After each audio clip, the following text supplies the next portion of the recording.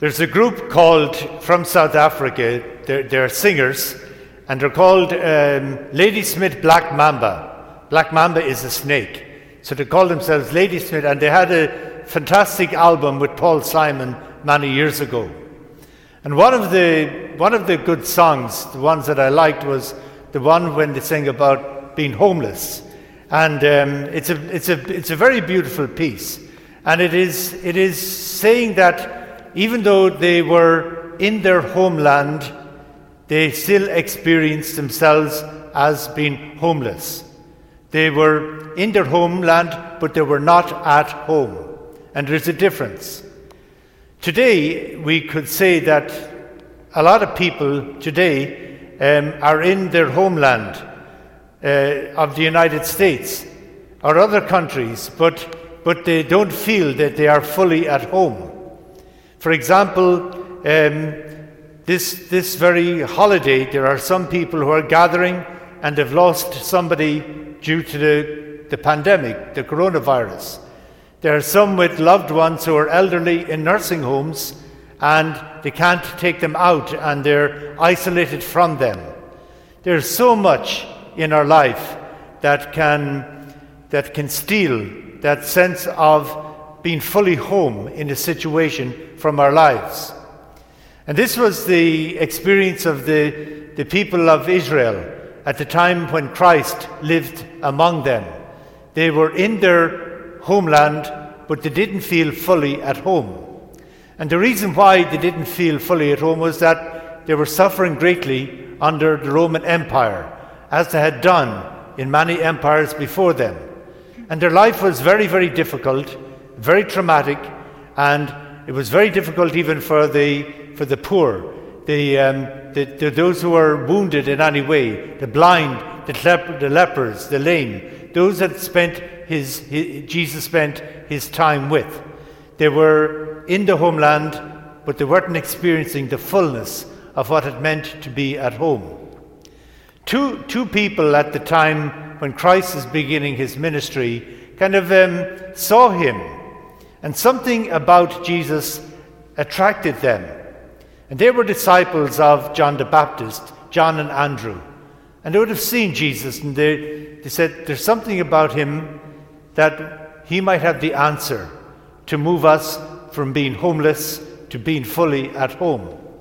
I find it fascinating, that beginning of John's Gospel, because they begin to walk after Jesus. Then he turns around and he asks them a very incisive question.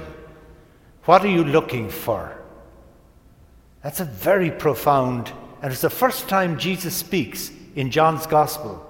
And he says, what are you looking for? And it's obviously a question we can constantly ask ourselves.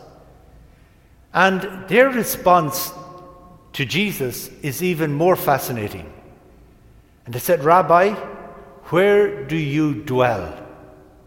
I love that one. Where do you dwell? Because there was something about where Jesus is dwelling that attracted them, that they saw was the answer. But it also is a question to us, where do we dwell? Where do you dwell right now at this moment?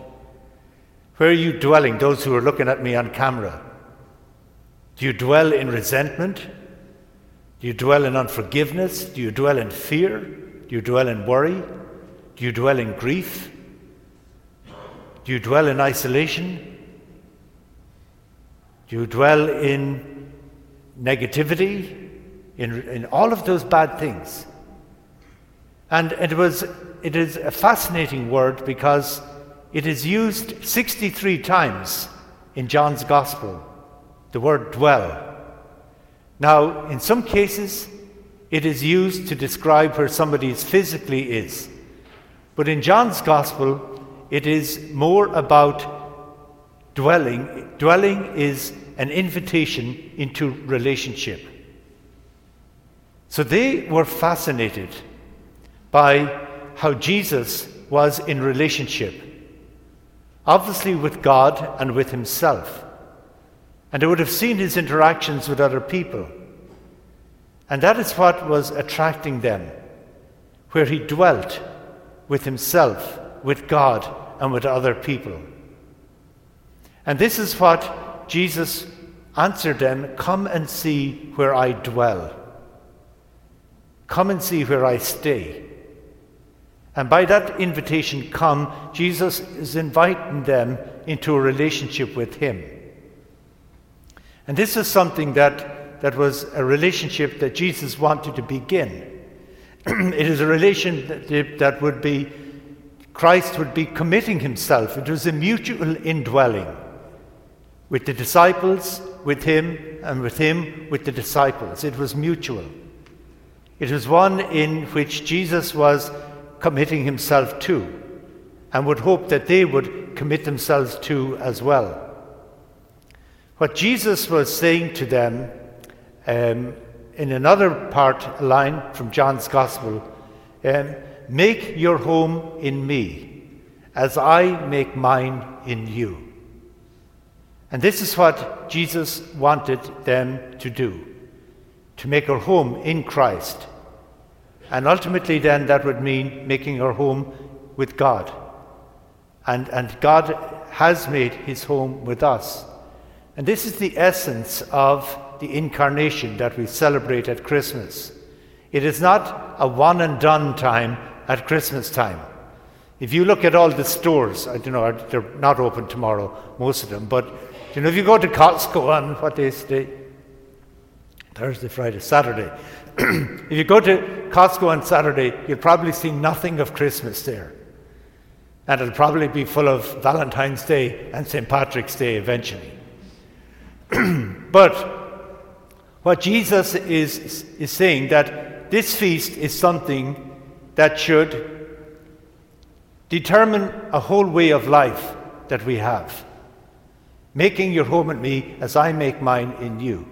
Because what we celebrate is that Christ is not only among us, but he is also within us. And it is he who has made that call.